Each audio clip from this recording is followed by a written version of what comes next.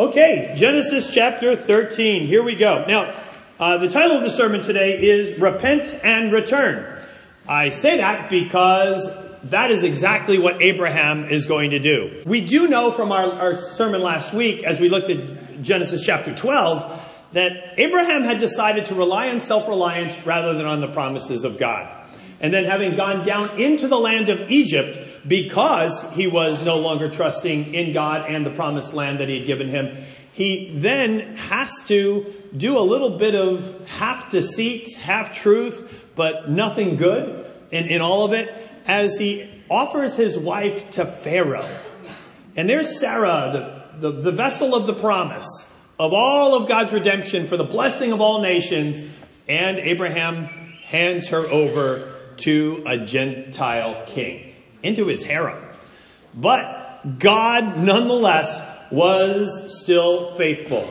And interestingly, it says that God inflicted serious diseases on Pharaoh and his household because he wanted to protect Sarah. But God was still there. And at the end of it, Abraham is restored and brought back into the promised land, being reminded of this intervention by God that allows him to come out intact, with Sarah intact, to be able to go back and really reclaim what it was that he was always meant to be. And so now we begin to study in Genesis 13. So Abraham went up from Egypt to the Negev. Just as a kind of a bit of visual here for you. Canaan, which is ultimately will become Israel, is obviously pictured here. And then down below that is Egypt. This is actually a Google satellite image that we've got there. You can see how well watered the delta is there from the Nile of Egypt, and also then how stark it is in southern Israel, where Abraham had been sojourning. He, of course, out of distrust, makes his way down to where the grass is greener, or really where there's grass versus no grass. But as we read this, he is going to do an about face. And what we will have here is one of the most visual representations of repentance. And as a matter of fact, in the Bible, this is the very first example of repentance that we encounter. Before I read on, it's helpful to have a real visual depiction of repentance, because it's a term that we tend to want to define ourselves. And there's been a lot of times in my life where I thought that I'd repented, and I point to that as like, that's when I repented. And interestingly, in defining it ourselves, even Webster defines repentance as to feel quite sorry over one's sin, to rue one's sin. The idea of just feeling bad seems to hang all over the idea of repentance. And it's interesting that the word repentance at its essence has actually nothing to do with that. And it has nothing to do with looking back and trying to apply enough pain to your past behavior, hoping that the association of the pain with that bad behavior will somehow extinguish it. It is so much more powerful than that. It is a God phenomenon. It is God initiated, God ordained, and God completed. And for it to just simply be, maybe if I feel bad enough, I won't do that thing again, only to not feel so bad another month or two later and no longer have the restraint of kind of feeling bad that keeps you from doing that thing, whether it's clicking on that link or flirting with that guy in the office or eating that stuff that you shouldn't be going after. Whatever it might be, the minute that pain fades, if that's repentance, well, where's the power in that? Because then everybody's testimony is, yeah, I was delivered for 19 days. And then back I went. Oh, and I felt terrible again. I was delivered. And, well, that time was only 14 days. But then, what is that? There was a point in my life where I felt like this was repentance in my life. When I was a sophomore at University of Pennsylvania, I was taking a class in international economics. And that class was kicking my tail. Seriously so. And then I made the greatest mistake of my life, from my perspective at the time. I let the blue book that I had smuggled into the examination room show just a little bit out from underneath my thigh. That was my great mistake in my mind then. Because what was I doing? I had smuggled a blue book. You take exams in blue books back then? I don't know if you probably just think it into an iPad now or something. But anyway, back then you wrote these things out in these books that were literally blue. Pencils, very analog all the way. But anyway, so I smuggled this blue book in. And as the professor was handing out the exams themselves, you could just tell, like I saw his eye go down, but he was trying to be cool. Like I saw his eye go down and see that little strip of blue. And right away I thought, oh man, the jig is up. Like this is going to get me.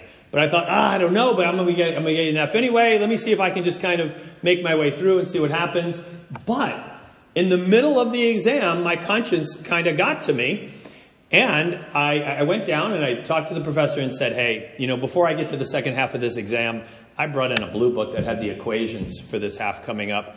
I just got to turn it into you now and see whatever it is you think I should do. He said very sternly, you need to then come when I have office hours. Come when I have office hours. There was no, well, I'm glad you turned it into this. Nothing like that. No appreciation of the fact that, hey, I'm coming forward before using that. Give me everything that you have in your hands right now. And I will see you on Wednesday. And so, off I go, do that. And the night before, I remember praying like I had never prayed before. And I was begging God and I was wailing and I was making some pretty good deals with God of like all the great stuff that I was going to do for him and all the stuff that I wouldn't keep on doing as a full-fledged member of the worst fraternity at University of Pennsylvania. Right? And I was like, you'll see God, please, deliver me.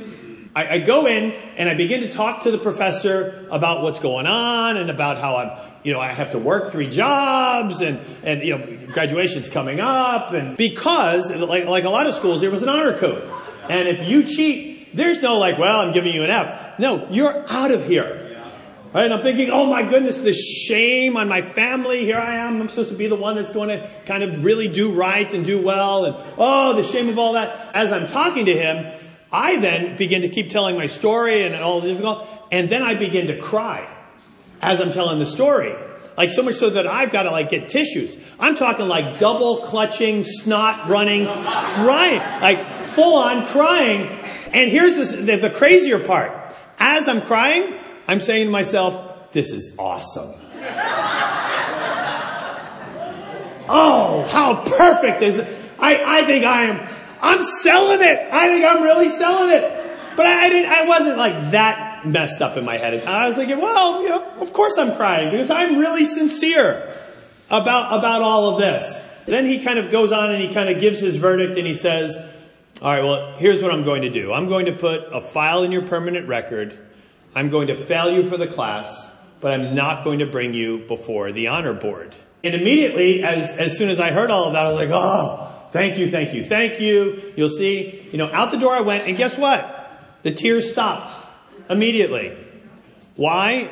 Was I actually saddened that I had undermined the integrity that would have pleased God? Was I saddened that I was going to bring shame upon myself when I should instead be trying to pursue the righteousness of God? No, there was none of that. It was all about damage control for myself. And the minute that the damage was controlled, tears stopped. Just like that.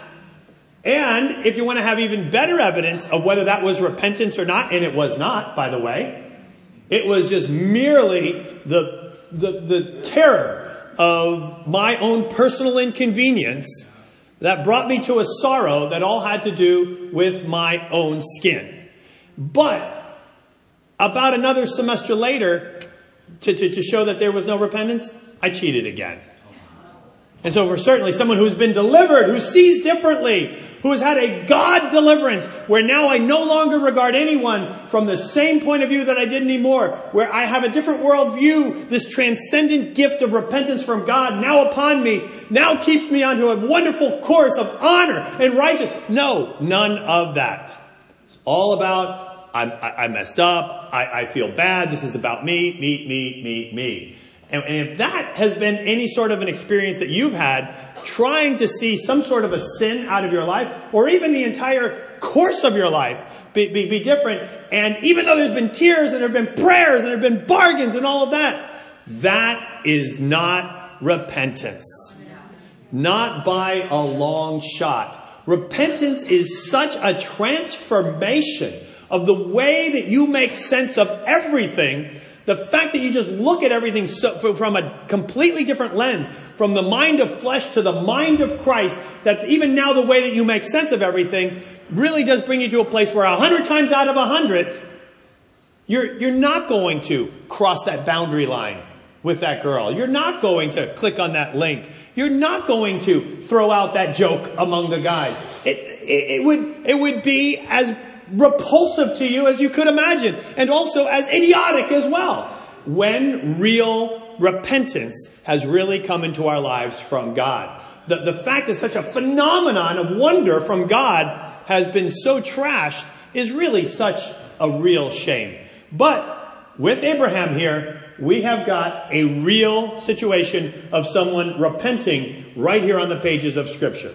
So, back we go. Abram had become very wealthy. I'm in verse 2. I've made it through verse 1 so far, in case you're wondering. Abram had become very wealthy in livestock, in silver, and gold. You know, my first point here is God's kindness kindles repentance. Abraham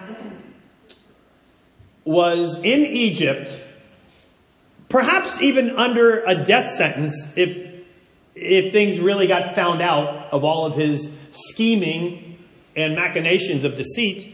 But yet, in the midst of all of that, God, the hero, flies to his rescue. Like, if anyone deserves to just kind of let the consequences of sin play themselves out right now, my goodness, it would have been Abraham at this point.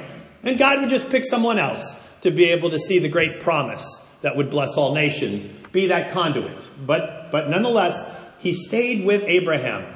And we're going to see this blessing that brings him back. So I'll come back to some more on this, of course. But let me just read the passage so that we can get the bigger picture here. So Abraham had become very wealthy in livestock and silver and gold. First time silver and gold is mentioned in the Bible. By the way, this is all ill-gotten gain, in case we're wondering.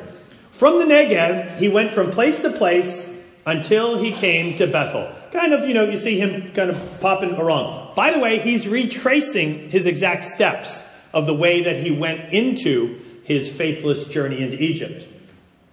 From place to place until he came to Bethel, to the place between Bethel and Ai, where his tent had been earlier, and where he had first built an altar. There Abram called on the name of the Lord. Suffice it to say, he's actually literally reversed everything that he's done, and now has gone back to the love that he had at first. Moving on. Now Lot, who was moving about with Abram, also had flocks and herds and tents. But the land could not support them while they stayed together, for their possessions were so great that they were not able to stay together. By the way, rarely does the Bible present, especially in the New Testament, but even here in the Old, this idea of wealth and prosperity as a blessing. It's a snare from the words of Jesus, from Paul, as well as right here in the precipitation of all the mess that's about to occur. And quarreling, verse 7, arose between Abram's herdsmen and Lot's. The Canaanites and Perizzites were also living in the land at that time. So there's difficulty, of course, because they've got so much stuff that they need to take care of, and herds that need grass and grazing land. But yet in the midst of all of this, there's quarreling. The word quarreling is also the word that's used for lawsuit. So this idea of I've got a real lawsuit that I want to bring up with you. Lot's herdsmen and Abraham's herdsmen would perhaps have experienced themselves. Interesting that they can't really do well with one another, but yet the dreaded Canaanites and Perizzites are among them, and somehow they can get along with them. Just a side note. So Abram said to Lot, verse 8, let's not have any quarreling, this lawsuit between you and me, or between your herdsmen and mine. We're close relatives. Is not the whole land before you? Let's part company. And at this point, any of the early Israel that would have been reading this book would have held their breath. Because what Abraham is about to do is so trusting and so far from entitlement and so deeply humble that they would have been in awe. Abraham is the senior. Lot is the junior. Abraham is the recipient of the promise of the land. And now he actually, in his trust, is able to offer up the land. Later on, he's going to offer up Isaac in his repentance. Now he's actually offering up the land. Is not the land before you? Let's part company. If you go to the left, I'll go to the right. If you go to the right, I'll go to the left. Lot looked around and saw, remember that phrase, we'll come back to it later, that the whole plain of the Jordan towards Zoar was well watered, like the garden of the Lord, like the land of Egypt. This was before the Lord destroyed Sodom and Gomorrah.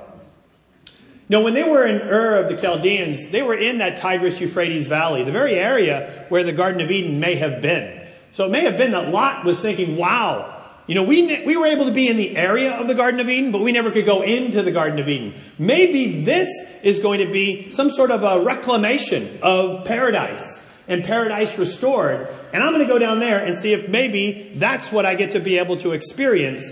And he actually leaves the promised land.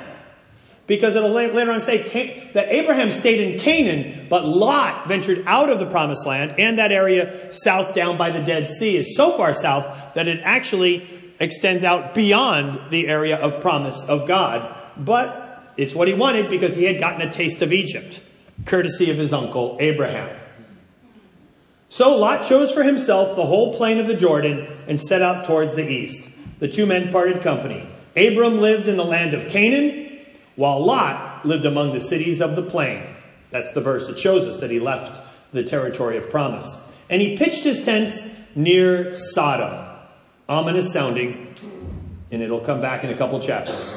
Now the people of Sodom were wicked and were sinning greatly against the Lord. Now even though Sodom and Gomorrah were outside of the promised land, it's not as though God just has jurisdiction or concern over just the promised land. And all nations, no matter how far they may be from God, all nations, no matter what God they claim to be able to follow, no matter what their religious that they offer up is, all nations are under the righteousness and the sovereignty of God. And for any that would not honor him and follow him, there is then the condemnation and the judgment of God. The Lord said to Abram after Lot had parted with him, verse 14, look around from where you are, to the north, to the south, to the east, to the west. All the land that you see, I will give to you and your offspring forever. I will make your offspring like the dust of the earth, so that if anyone could if anyone could count the dust, then your offspring could be counted. Astounding promise. Go, walk through the length and the breadth of the land, for I am giving it to you. So Abram went to live near the great trees of Mamre at Hebron, where he pitched his tents. And I love the way it ends. There he built an altar to the Lord. And we see a real return on the part of Abraham. But why? Why did he return? Was he suddenly so conscience-stricken? I believe that the reason that he returned is because God's kindness kindles repentance. As it says in Romans chapter 2, or do you show contempt for the riches of his kindness, forbearance, and patience, not realizing that God's kindness is intended to lead you to repentance? God has probably given you opportunity after opportunity to come back to him, when certainly consequences could have come raining down upon your head, my head, in many a situation.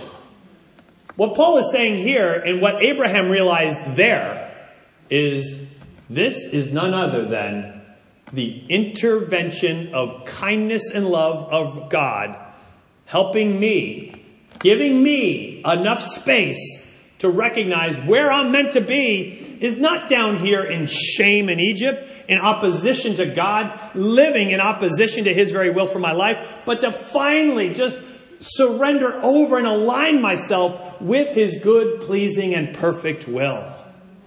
And as God has perhaps stayed his hand from any consequence in your life or my life, my goodness, we need to be keenly aware of that and realize what it is that God is doing in that very moment.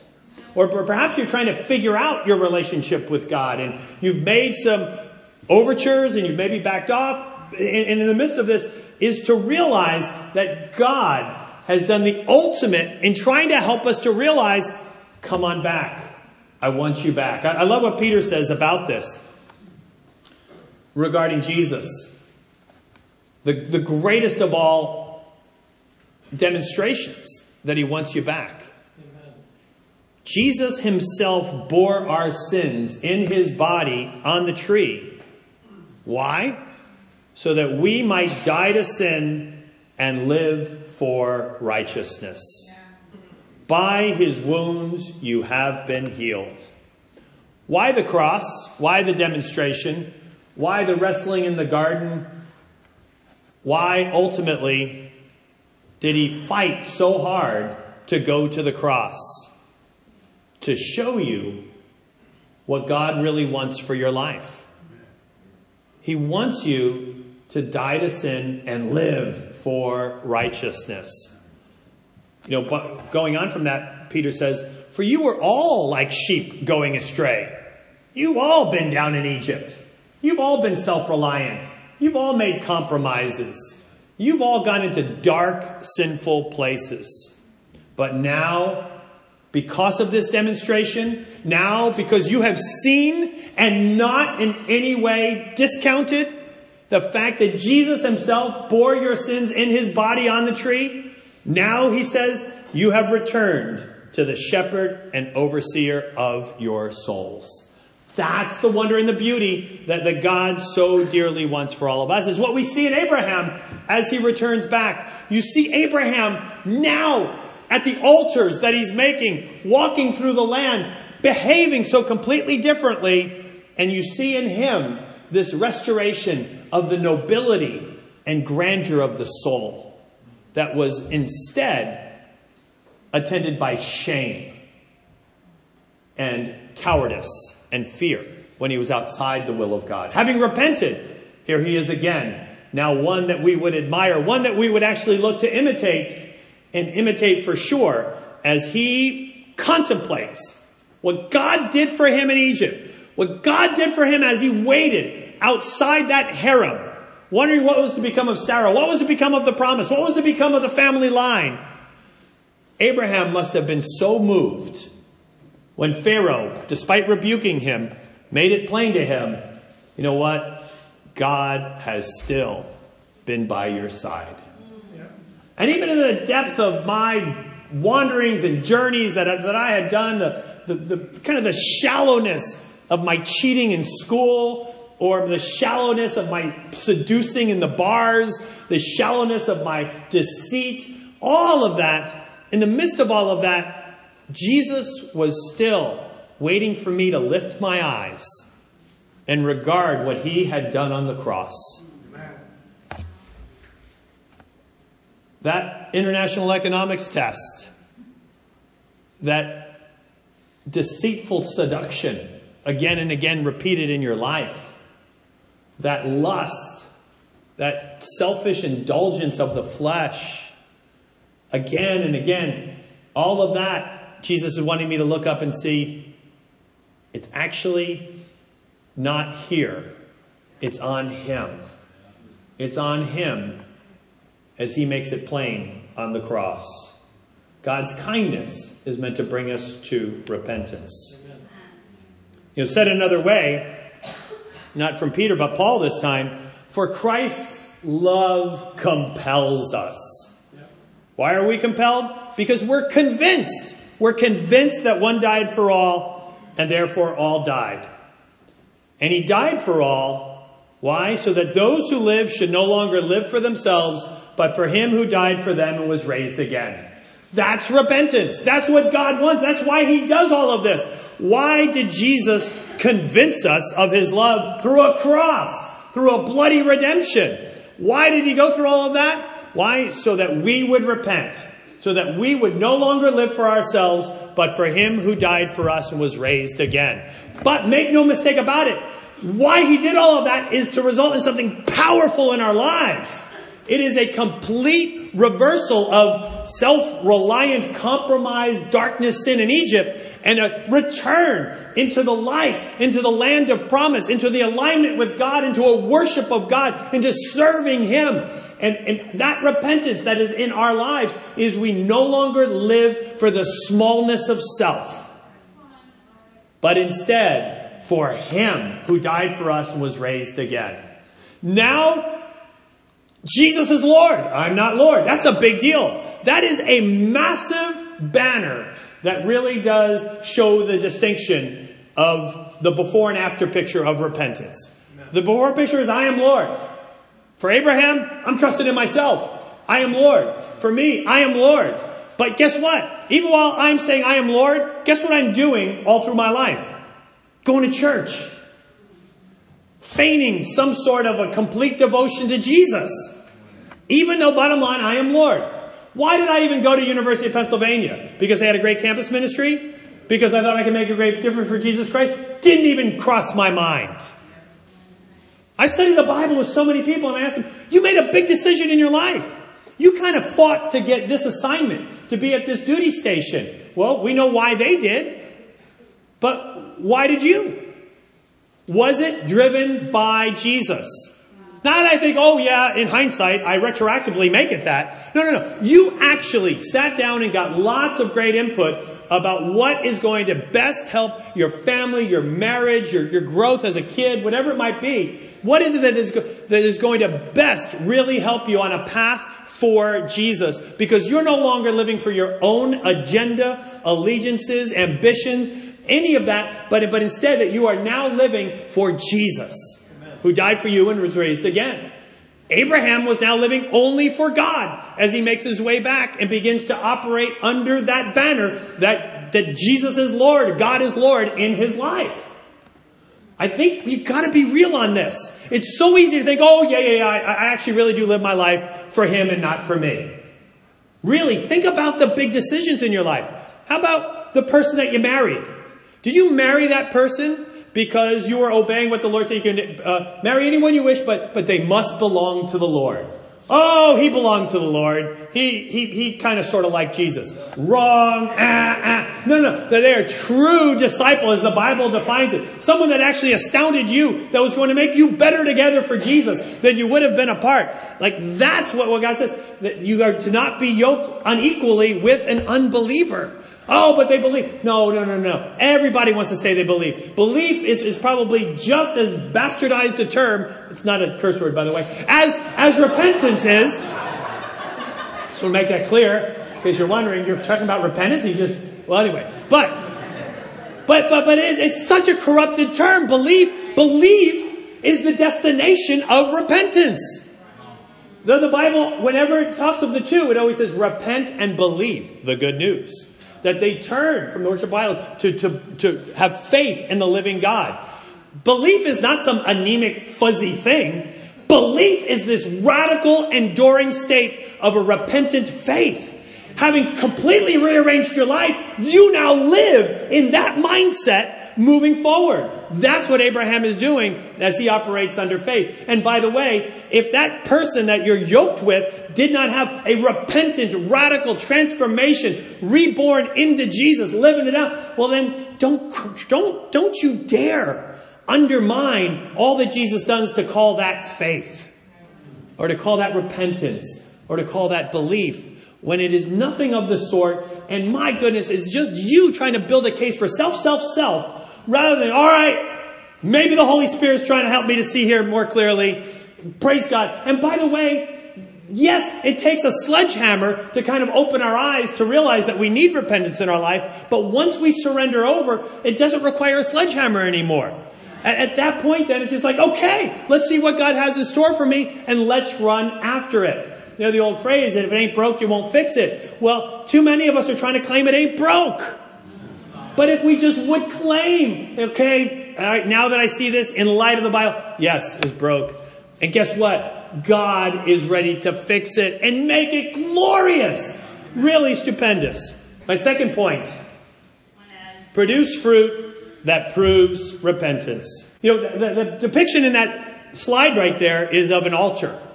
An altar that God would have commanded. An altar of unhewn stones. One that is just arranged by hand without tools. And it seems as though that was the altar that Abraham had been making. And this is the altar which he now goes back to again.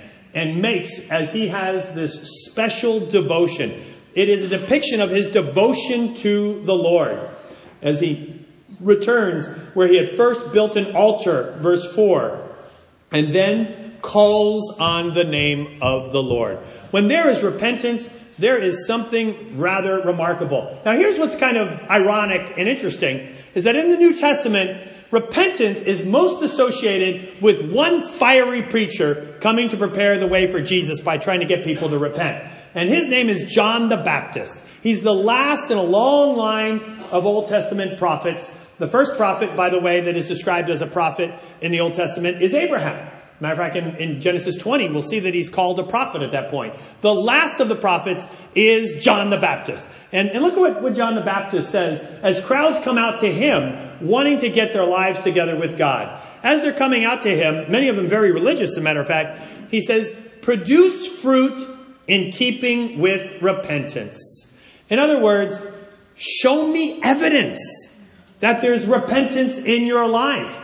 Everybody can kind of claim, oh, I've had a transformation of my heart and mind and soul. The disposition of my very will has been redirected towards something so much more glorious and grand and greater than myself. It's now all about Jesus. John the Baptist is waiting patiently as we describe all of this and says, show me the money. Not literally, but Jerry Maguire. Right? It's like, yeah, I feel so much. Well then, let's see something. I want to see a little something if this is really what's going on.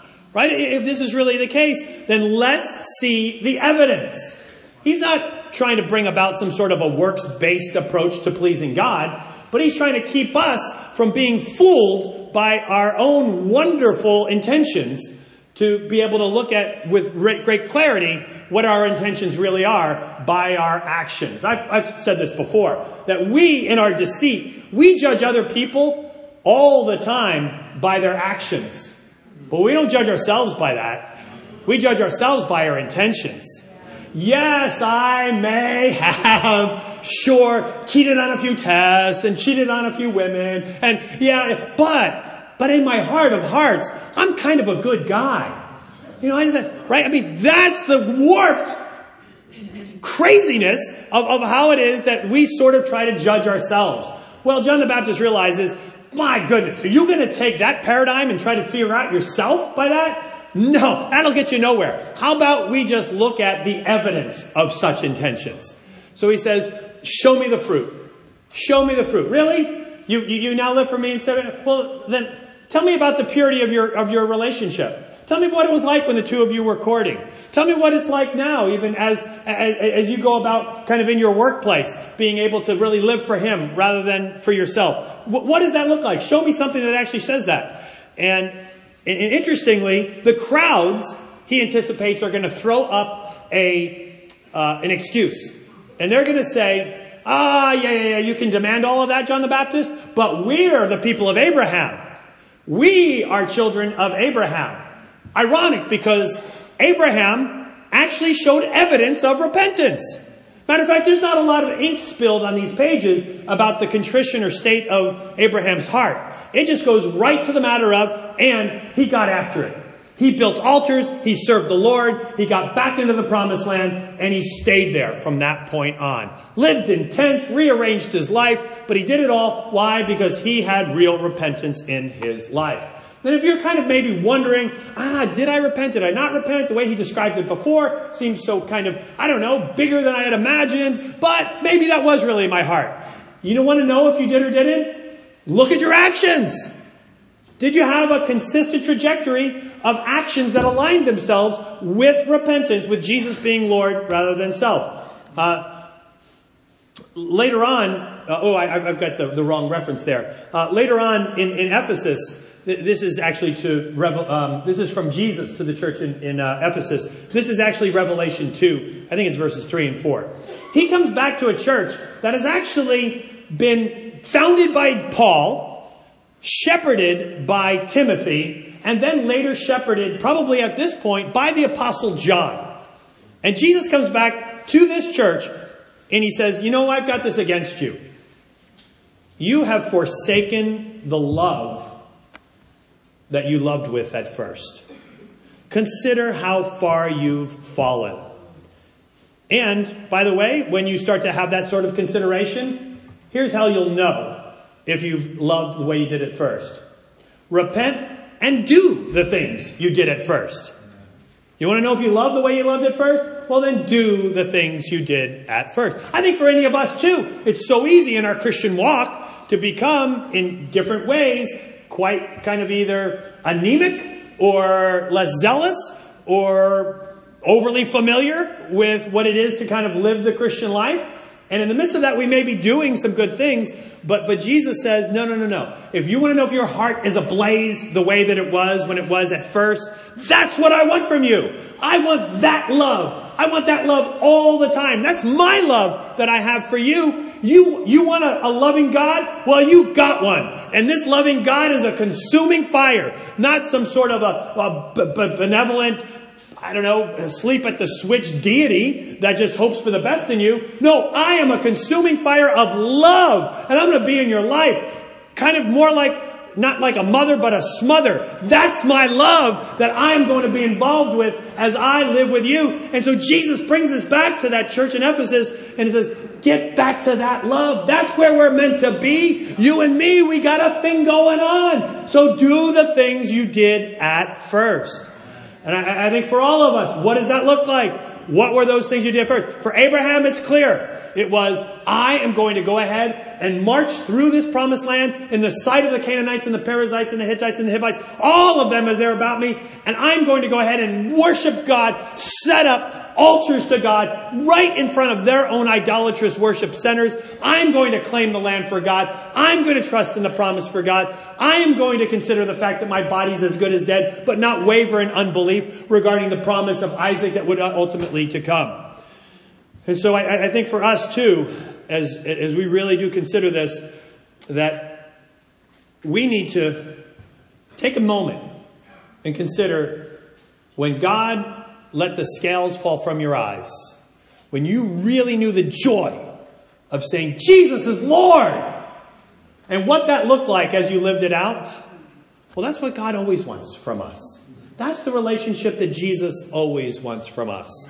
Let's not look at Abraham's example here and say, well, good on him and good on my son, who I'm glad is here at service today so that he can hear this passage.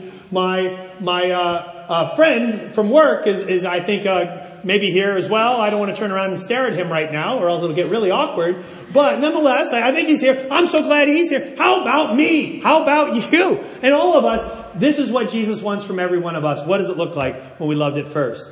And then finally, there is rejoicing in heaven for repentance. At the end, he says to Abraham, and this is where God begins to speak again. All the land that you see, I'm going to give it to you. I want you, it's kind of like test me on this. Walk around. Extend your horizons. Look north, look south, look east, look west.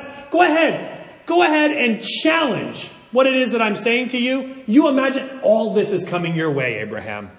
You are back with me. You are my boy. We got it going on. Your worship is such a pleasing alignment, again, with the refreshing relationship that I want to give you when you repent and turn from your sins.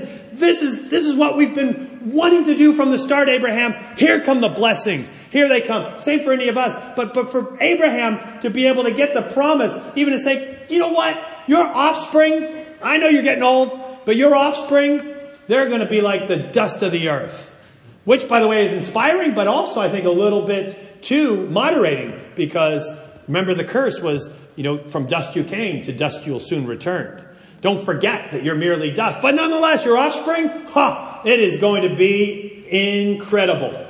And likewise, when Jesus tries to describe to us what happens in repentance, it isn't, okay, when you come back, when you get back to the promised land, when you get back with me, you know what's going to happen? Okay, this is going to happen at first. I'm going to roll up a newspaper and I'm going to smack you on the nose. I just have to do it a couple times because I'm a little bit frustrated with you. And I also think it'll kind of cement our relationship a little bit. All right. So come on back. See, it'll be like that. Here, one more time. See, that's what's going to happen. That's what's going to happen. Right. That is not the description of repentance ever by Jesus. As a matter of fact, this is a phrase from Jesus. There will be more rejoicing in heaven over one sinner who repents than over 99 righteous persons who need no repentance. Abraham's repentance set off the wings of angels into a flurry of celebration. Trumpets sounding over one man who repents. And that same celebration occurs waiting for you as well. With that simple turn, that simple surrender, that simple realignment from I am Lord to Jesus is Lord.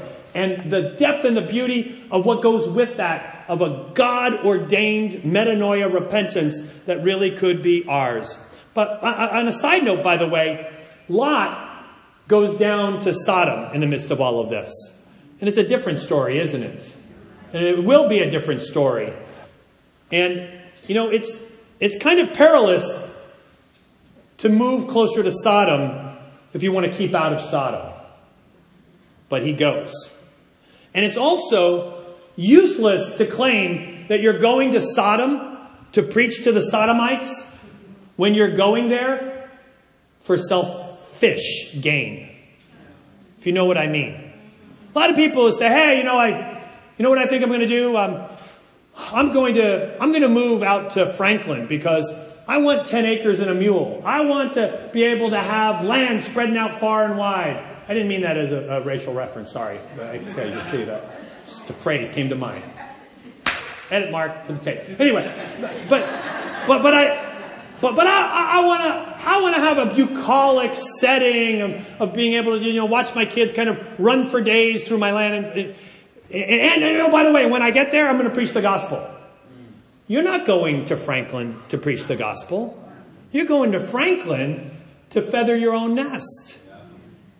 You're not taking that job, up the road because that's where you think God is going to most effectively use you to preach Jesus.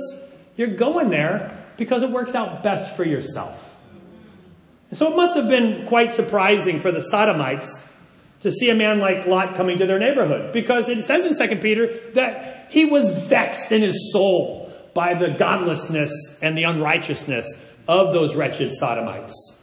But yet, it must have been odd for them to see him come into their neighborhood. And it also probably made them think more adversely about the religion that he proclaimed. And you know what else it probably did?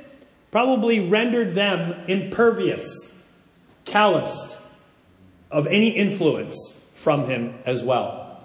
And I think there are a lot of churches right now, even in our fellowship, where a lot of people have gone there claiming that I'm here now because this is where I'm going to live out Jesus is Lord and this is the will of my life. But in fact, they made that move because they at their core said, I am Lord. And that example is going to be able to have no Holy Spirit impact when they tell their story about why it is they moved and why it is that they're heading after those things. That we need to be really serious about living our lives for Jesus. Abraham does. And in the midst of that, there is celebration, there is joy, there is gifting, there is a kind of a re-cementing of a relationship and a worship that is all reinforced. That's what awaits every one of us. There is nothing but the celebration of God, the reaffirmation of God running up to you. Jesus in Luke 15 says this phrase. Later he says when the prodigal son comes home, kind of wondering, what's it going to be like when I come back to the Father? Well, before he can even say a word, God is so delighted by our sincere repentance that he rushes to you, to the Son, throws his arms around him, kisses him on the neck, buys the greatest robe, puts it on his back, puts the ring of honor on his finger, says, let's have a feast and celebrate, kill the fattened calf. This son of mine was lost and is found again. You could imagine the heavenly court saying that with Abraham, and I hope that you would want nothing less than that as the heavenly courts regard you. Amen. And to conclude, here's the charge. Grab somebody. It's too hard to analyze ourselves in this. That's why the word confession is even a word that means a public statement, not just one that you kind of quietly say just to God. But exohomologia. Confess, repent, return, rejoice. Figure out who that's going to be with this week. Connect and let the full bounty of God be realized again in your life. Amen.